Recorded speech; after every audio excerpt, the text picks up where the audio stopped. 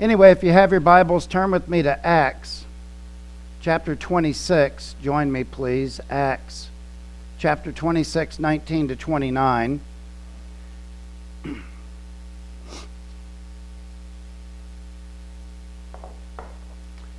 Yes, I'm still battling bronchitis and my sinuses are messed up, but we'll get through this. Hopefully. Acts chapter 26, 19 to 29. Today I want to focus on the gospel. And this will conclude our series on Who's Your One. And I actually changed the verses that they had recommended to these verses because the issue here today is the resurrection. But beyond that, the issue is, how does the resurrection play in our daily lives? That we're to be witnessing for Christ based on the resurrection, because without the resurrection of Christ, there is no salvation. And we look at our narrative this morning. The narrative is simply a retelling of events or a conversation that is taking place. Paul has been talking about his conversation. He has been talking about his conversion to Christ before Festus and for King Agrippa. And so he's telling them, this is what happened to me. I was sent out, I was on the road to Damascus, and I was breathing out threats against the church, and I met the risen Christ. And it radically changed Paul's life. The gospel, in and of itself, radically changes the lives of people. You are a testament this morning of the fact that the gospel has changed you. Now, you may stumble and you may struggle and you may fall at times, but ultimately, because you are in Christ, you are a new creation. The old things have been passed away, new things have come. 2 Corinthians 5:17. And so, that's where we're at in our narrative this morning.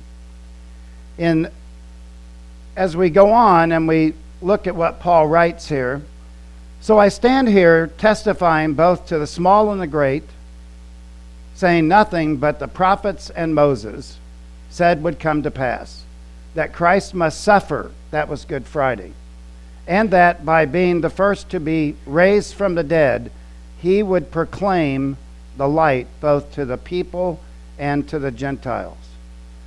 The issue here for the Apostle Paul, as it was in the New Testament Acts, and when you think of the book of Acts, think of the Acts of the Holy Spirit.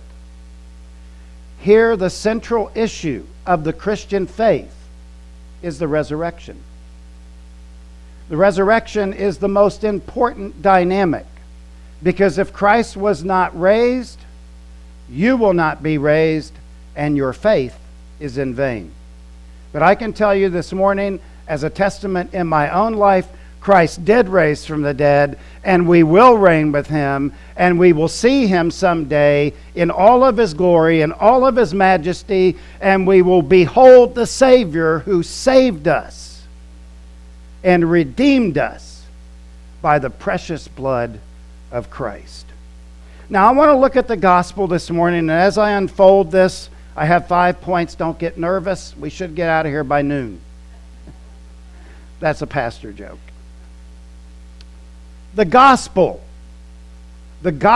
in itself is good news, because it says that when you trust in Christ, your sins are forgiven and you're fit for heaven. Has nothing to do with us. It has nothing to do about how good I am or how wonderful I live my life. It is because he was wonderful and he was good enough, and he was the sacrificial perfect lamb to pay for my sin and yours. And because of that, it is good news. You do not have to be perfect. You don't have to be good enough to get into the kingdom of God, because Christ did that for you. Why else would he have gone to the cross? And he took God's wrath upon himself so that I don't have to incur God's wrath. Now let's look at the gospel. This is something now, as you leave here today, and there's a bunch of us here, as you leave here today, these are some things I want you to remember about the gospel. First of all, the gospel will seem crazy to some. Let's pick up the narrative in verse 24. And as Paul was saying these things, we just read that about Christ must suffer, he will raise from the dead, and that he would be a light to the Gentiles and to the Jews. Notice the narrative in verse 24. And as he, that's Paul, was saying these things in his defense, Festus, not Festus from Gunsmoke, Festus said with a loud voice, Paul, you are out of your mind. That's crazy talk. Paul, you are out of your mind. Your great learning is driving you out of your mind. Wow. See, Festus, he had heard about the resurrection in Acts 25:19. And he did not believe the resurrection. And he says, your great learning. And by the way, I have met people with PhDs that are really dumb. Piled higher and deeper, PhD. And he's telling Paul in a backhanded way, Paul, you're nuts. Christ did not raise from the dead. You're learning, and Paul was a well-learned man. He had the pedigree of the highest order in Hebrew. He was an Israelite above all other Israelites. And Festus goes, Paul, you're out of your mind. Look at what all that book learning has done to you. John Polhill writes this. It was an offhanded compliment. It was. Festus was showing a genuine respect for Paul's learning. Still, he was showing the kind of popular prejudice often directed against scholars. Too much learning alters the perspective, puts one out of touch with the real world. As a Greco-Roman, as culture, they did not believe in the resurrection from the dead. And Jesus showed them throughout his ministry, raising Lazarus on the fourth day. Why did he do that? Because some believed that the resurrection was possible within 3 days, but it was absolutely impossible 4 days. Jesus did what could not be done. And yet these people were so stiff-necked and so hard of heart that they could not embrace the gospel message that Jesus Christ rose from the dead. Now let me say a word to us this morning. We have proof of the resurrection of Christ. In fact, did you know that in the scriptures there are over 520 witnesses to the resurrection of Jesus Christ from the dead? If you want those verses, 1 Corinthians 15:6. Now think about that for a minute. If you have over 520 witnesses, there was more than that obviously, and you were to put Christ on trial, and that all of this evidence, we saw him, we saw him, we saw him, we saw him, he would be cleared of all charges against him because the resurrection was real. Brothers and sisters, the resurrection really happened. He did not stay in the grave. They bolted the tomb and Christ appeared. Glory to God. Now, when you go out into the world this week and you start talking about Jesus Christ, some people are going to laugh at you. That's what Festus was doing. Paul, can you see him in an assembly? Paul, you're out of your mind. You're a nut job. And all of your learning is rubbish. He was making fun of him. I'm fully convinced of that. He was, and I think Festus was a little nervous. I think Festus was a little nervous. Listen to me. When somebody pushes so hard against you, when you are sharing the gospel, they're going to say things that they would not normally say. And the reason that they're saying it is because the gospel may be getting inside of them. The more they push back, by the way, if you've got somebody in your life today that pushes hard against you, pray for them. Pray for them. Because Festus is trying to explain away the resurrection. And he does it with what I call nervous cackling. Paul, you're crazy. Know this, that when you share the gospel, you're opening yourself up. You're opening yourself up to ridicule. But let me just say this. That you should wear that as a badge of honor.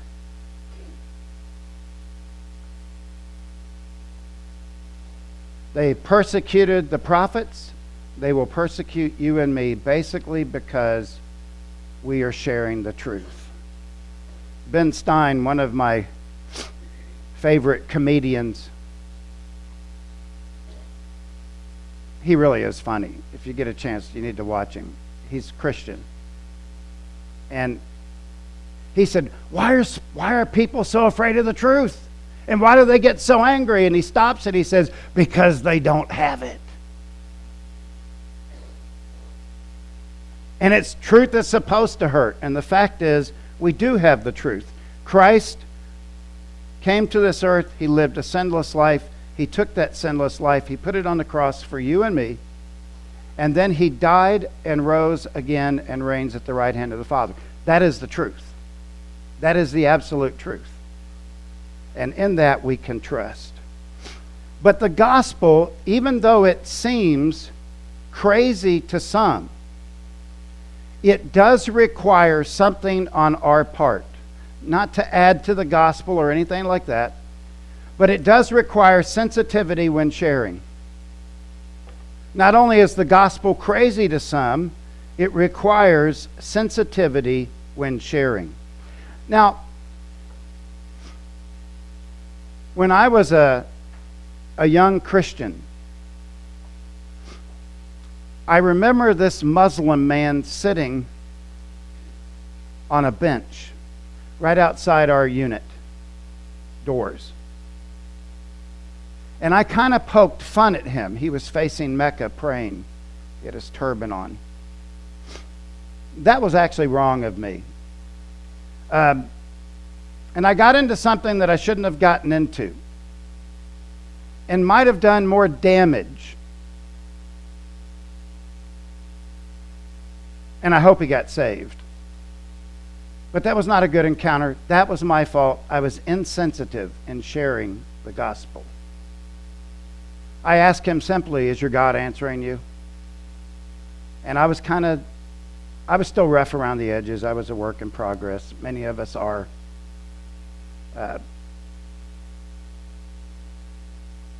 You know what Paul could have done? He could have lashed back. Paul, you're nuts. Well, let me tell you who's nuts. Right? He could have done that. But watch what Paul does. But Paul said to him, I'm not out of my mind. Most excellent Festus. Did you see that? He didn't come back. Look, let God fight your battles for you. You do not need to fight your battles. But we need to make sure that we are sharing the gospel with sensitivity. He says, no, I'm not out of my mind. I'm perfectly sane. Most excellent Festus. But I am speaking true and rational words. What do we learn just from this little sentence? After being called a crazy man, Paul comes back and says, I'm fine. I'm speaking truth, and I'm using rational words. I'm not crazy. And you could hear the assembly kind of watching this dialogue. I don't know, as a young Christian or even as a young pastor, I might have come back with something. Okay, you want a curveball? I'm going to throw you a fastball, but Paul didn't. So what do we learn from Paul? Number one, show respect. Show respect. Years ago, I've probably shared this before, but I'll share it again. A man was stage 4 cancer. It was a member of our church had invited me, and that was back in the day when pastors dressed like this, even more decked out. I stood in his doorway, stood in a doorway where he was in the hospital.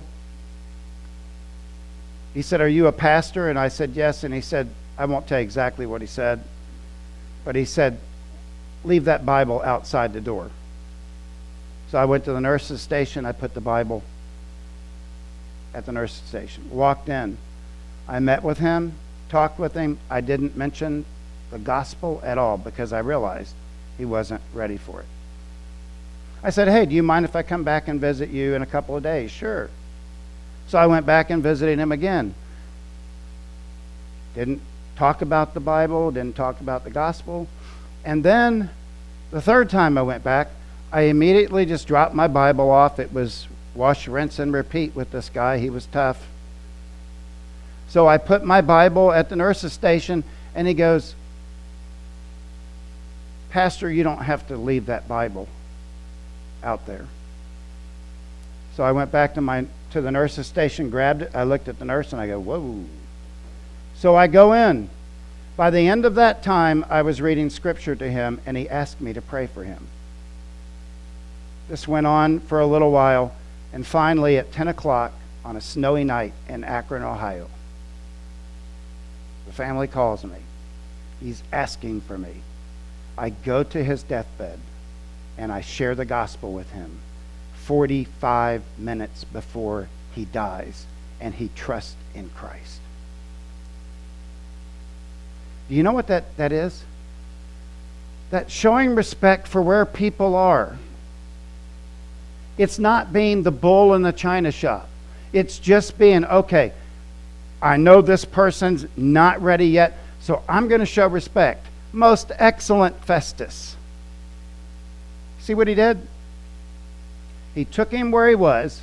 Even though he had been criticized, Paul says, no problem. No problem at all. Here's the other thing you need to do. Be calm. Expect pushback. People are going to push back on you.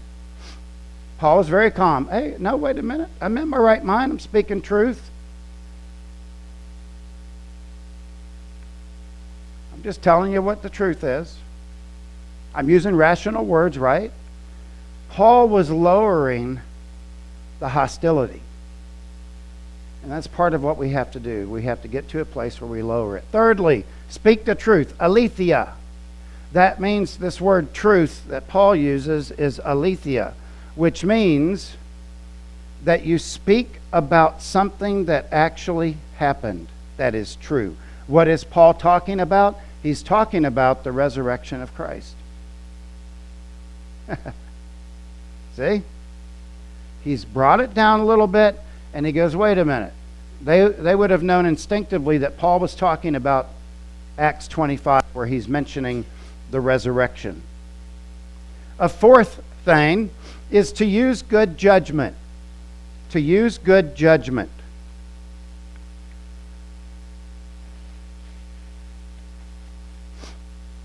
Sophrosune. Sophrosune means sound judgment.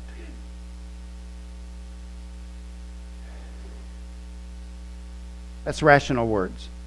Sound judgment. If somebody's not ready for it and they keep pushing back, step back. The most effective tool that you have is not your voice. The most effective tool you have is prayer. If you have to default to that, use that. Just very calmly say, this is what the gospel says, John 3:16. For God so loved the world that he gave his only begotten Son, that whosoever believeth in him shall not perish, but have eternal life. That's the gospel. Less is more. And by the way, share what Jesus has done in your life. Share how the resurrection has changed your life. It really is the idea of being sensitive. But on the other end, yet you need to speak boldly. Look at verse 26. Now, Paul shifts the conversation at this point to the king. It's kind of wild. Paul's got both of them there. Now, listen to what he says. For the king knows about these things, and to him I speak boldly. Pararizomai, which means to speak with complete confidence. Reminds me of Paul when he says, I am persuaded that he will keep that which I have committed to him unto that day. Paul was absolutely committed, and he was confident in him in Christ. King Agrippa, by the way, this word knows, episteme, means to possess information. So King Agrippa knew about the gospel message. And by the way, you're going to have people that know the gospel message. They just rejected it. Now, King Agrippa II, you'll know who he was. He was the grandson of Herod the Great. He was a Hellenistic Jew, but he was also raised as a Roman. This is a dichotomy of his life. On one end, he knew, and on the other end, he wanted to stay away from it. His life was like so many that we come in contact with. In the Jewish war, he defended the temple but supported Rome. He actually helped them defend the temple, but then he goes, wait a minute, I'm on Rome's side. He was kind of like Switzerland. Kind of like, okay, this and this. But I've got to maintain this because I'm a king. He was a shrewd politician. You can see it. You can see it in his life. Kiss the baby, don't kiss the baby. His life was like this. He had one major problem, though, which led to his downfall. He was sensitive to Judaism. He knew the Old Testament scriptures. His major problem was the rumor. It was rumored that he was having relationship with his sister. In 66 AD, he wound up losing control. It's amazing. You can only juggle the plate so long. Look. There's people out in the world, they're juggling the plates. They can only do it so long. Eventually, they're going to have to come to some type of conclusion. Back in 1999,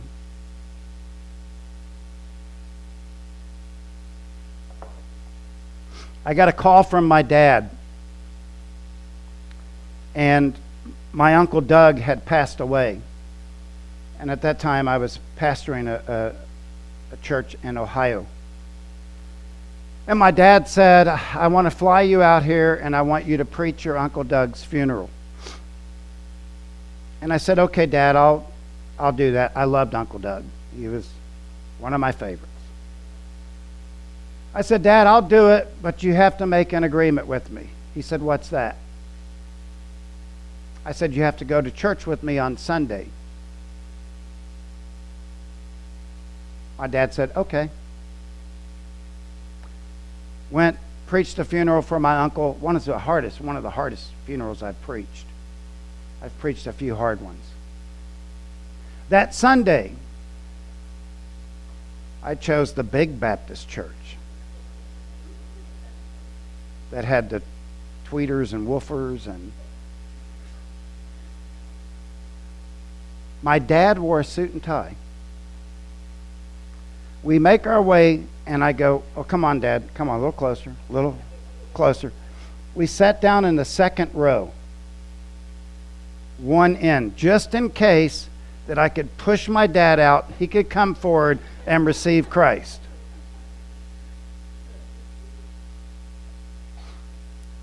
As we were singing,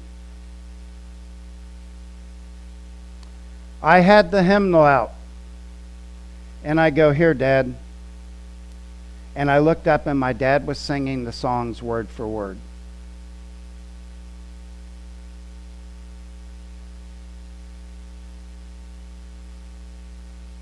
My dad was raised in church, but had veered. My dad knew the truth, but had rejected it. Audrey went to church with him. Was it Easter? It was Easter. I was over in Germany. My dad was making a comment. He's getting ready to yell to Audrey.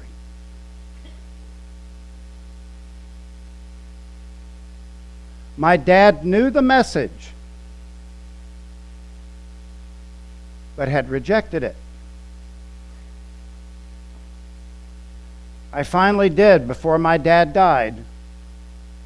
I got down one-on-one with him. And I said, Dad, you told us last night that you've trusted in Christ. Without an audience, without anybody around, I want to know from your own lips, have you trusted Christ? And my dad looked at me, who often lied to me growing up. He said, yes, I've trusted Christ. And then he died.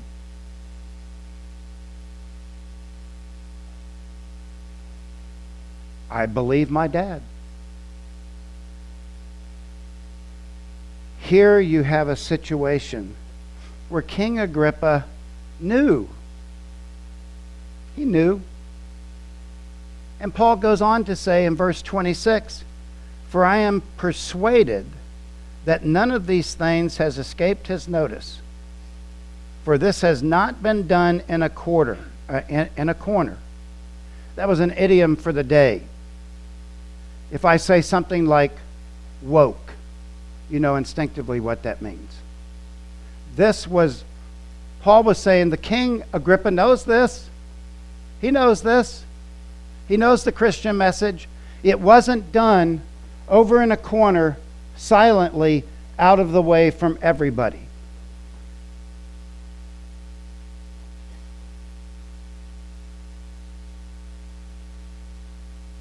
Kenneth Gangle writes this: how often we hear people talk about Christian faith in a secret cult. I've actually been told that it was in a cult, whose people meet in special places at special times to share their cryptic knowledge and experiences. To be sure, that kind of behavior often occurs among people who call themselves Christians. But that was hardly the pattern of the New Testament church. The New Testament church boldly proclaimed Christ. It wasn't off to the side somewhere. And brothers and sisters, we've got to get back to that in our own lives, sharing the good news of Jesus Christ and Him dying, crucified, buried, and risen from the dead, and now reigning at the right hand of the Father. We've got to get back to that. And that's why I like this series, Who's Your One? It encourages you to get one person to share the gospel with the rest of this year. Can we do that? Can we just take one person, one lost person, and share the gospel with them? Love them. Make friends with unbelievers. We like to isolate. We like to go into a corner and huddle. There's nothing wrong with that. But we live in a real world with real people who are dying every day, going to hell, separated from Christ for all eternity, and we've got the solution. The solution is Christ and Him raised from the dead. Victory, victory, victory in Christ. That's what we celebrate this morning, victory. I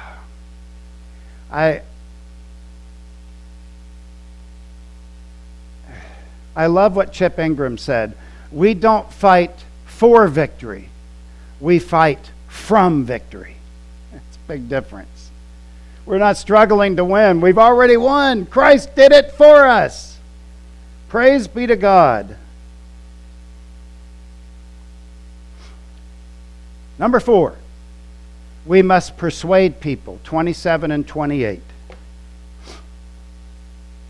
Now listen to what Paul says. King Agrippa, do you believe the prophets? Paul says, I know you know. Ooh, like my dad. When I saw him singing the hymns, then he told me later, I grew up in the church. My dad was a deacon, which is my grandfather, who really struggled with alcoholism. Then he got saved and helped build a church. My dad took me to that church.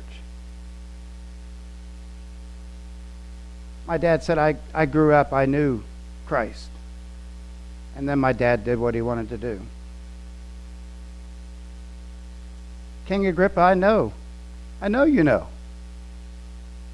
King Agrippa will kind of do this in just a second, but he says, yeah, you know.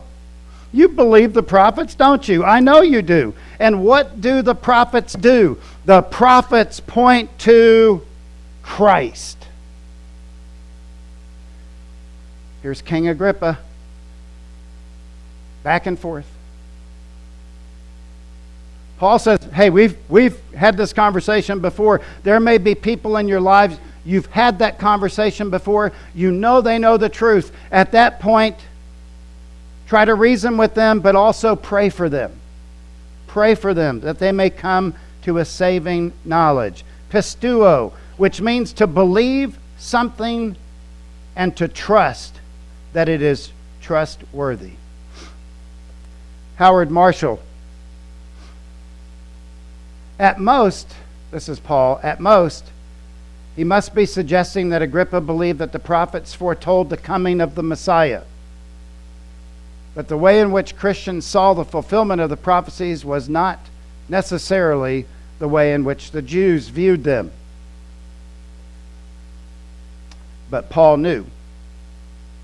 There was a prior discussion about all this. And there may be people in your lives today, in your life today, that you've had numerous conversations with. I'm going to tell you this, don't give up on them. If God can save the Apostle Paul, He can save anyone. You got a rebellious son or daughter or granddaughter or grandson or father or mother that is wayward, never, ever, ever give up.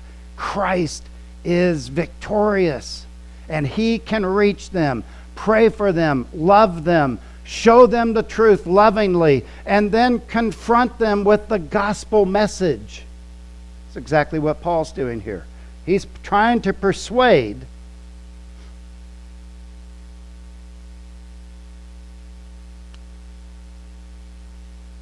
That's really how the gospel is done a lot of times. It's done one-on-one.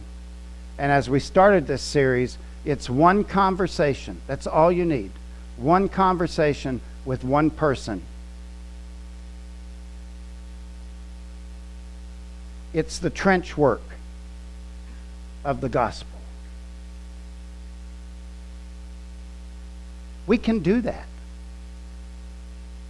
We can share the gospel with people that desperately need to hear the gospel. We have the good news. So we want to share it. We want to share with those who are hurting. People may have been raised in a church. They may be familiar with the Bible. You have a good opportunity. Don't waste the opportunity. Share the gospel with them. The goal is to persuade. Here he is, King Agrippa. He's on this side. Now he's jumping back over here. Watch what King Agrippa does. He sees Festus. He sees the multitudes there, congregation, if you will, that was there. And Agrippa says to Paul, notice verse 28, "In a short time, would you persuade me to be a Christian?"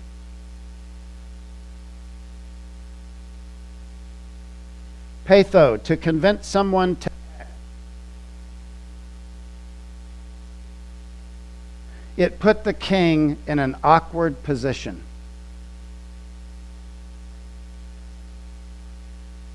Paul knows I know. Now Festus knows that I know. And he's on a stage, and Festus goes, "Would you persuade me to be a Christian, Paul?" Backward criticism. Because eventually the gospel will find you out. And King Agrippa was in a bad spot. Once again, Paul the Master, he was one of my favorites. You see what Paul says in verse 29? The gospel desires all to be saved. And Paul said, whether a short time or a long time, I would to God that not only you, but also all who hear me this day might become such as I am, except for the chains that I am currently in. Do you see what Paul's doing? Masterfully. A beautiful quote here by John Polhill. He writes this, playing on Agrippa's words, which he did, he indicated that the timing of the decision made little difference to him. I love this quote. Whether long or short, his real prayer was that not just Agrippa, but everyone in the audience in the room would become a Christian believer. That's what we need to do this week. We need to go out and say, I wish everybody that was in my realm of my life would become a born-again Christian. You do realize that if you are born, you have the possibility to be born again. The gospel knows no bounds. You can be rich, you can be poor, you can be socially inept, you can be economically, whatever it is, doesn't matter. Black, white, Asian, Hispanic, any of them. God wants everybody to be saved. And Paul says, I don't care if it takes till your deathbed or if you repent and trust in Christ today. That's not the issue. The issue is, I want you to trust Christ. And that's what Paul was pointing to. Let's remember something. The Lord is not slow in keeping his promise, as some understand slowness. He is patient with you, not wanting any to perish, but that everyone come to repentance. I love the hourglass. You only get, I heard a song the other day and I go, you know what, I was a young man when that song came out. I was in my mid-20s. Now I'm a little older than that. 63. It goes fast. But I tell you one thing I do not worry about at all. I know where I'm going when I pass. I am going into the presence of Christ. You may be young and you think you got all of life to do this. You're not promised tomorrow. today might be iffy. So many people.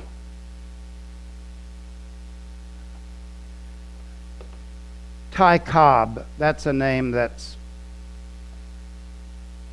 synonymous. Everybody know who Ty Cobb is? No? Okay, most do. Ty Cobb was a jerk. He was a jerk most of his life. And then he met a Presbyterian minister. The Presbyterian minister spent time with Ty Cobb. By the way, he's the all-time hits leader, as far as I remember right. I don't think that'll ever be beat. He was a baseball player. My wife's reminded me of a baseball player, famous baseball player, Ty Cobb. Towards the end of his life, the Presbyterian minister led him to saving faith in Christ. On his deathbed, with the reporters outside his room, he told the minister, "Tell the boys in the press that I'm sorry I accepted Christ in the bottom of the ninth. I wish I would have accepted him in the top of the first."